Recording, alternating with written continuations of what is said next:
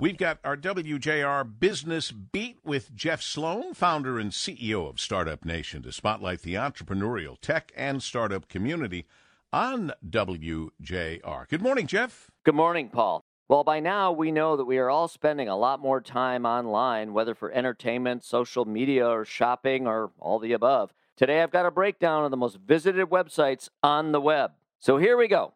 Coming in at number 5, Wikipedia.org with 6.1 billion monthly site visits. Number 4, Twitter.com, 6.6 billion monthly visits. In those behemoth top 3 sites, here they are.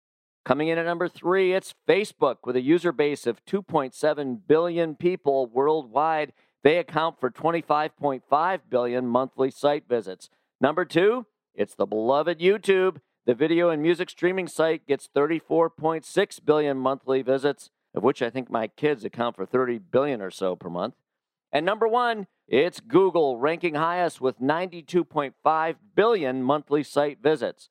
Couple of other interesting facts from this year's list. The 3 fastest growing, Google makes the list again, increasing 52.9% from last year. Twitter, growth rate of 67.1% year over year.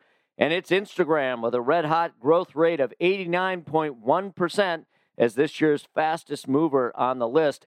The new kids on the block, how about Zoom, coming in at number 15. And it's TikTok rising to number 43. It's the site that's hijacked many of our teen kids.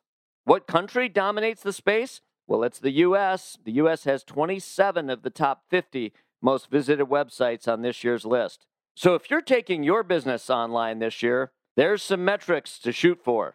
I'm Jeff Sloan, founder and CEO of StartupNation.com, and that's today's Business Beat on the great voice of the Great Lakes, WJR. This segment brought to you by Dell Technologies.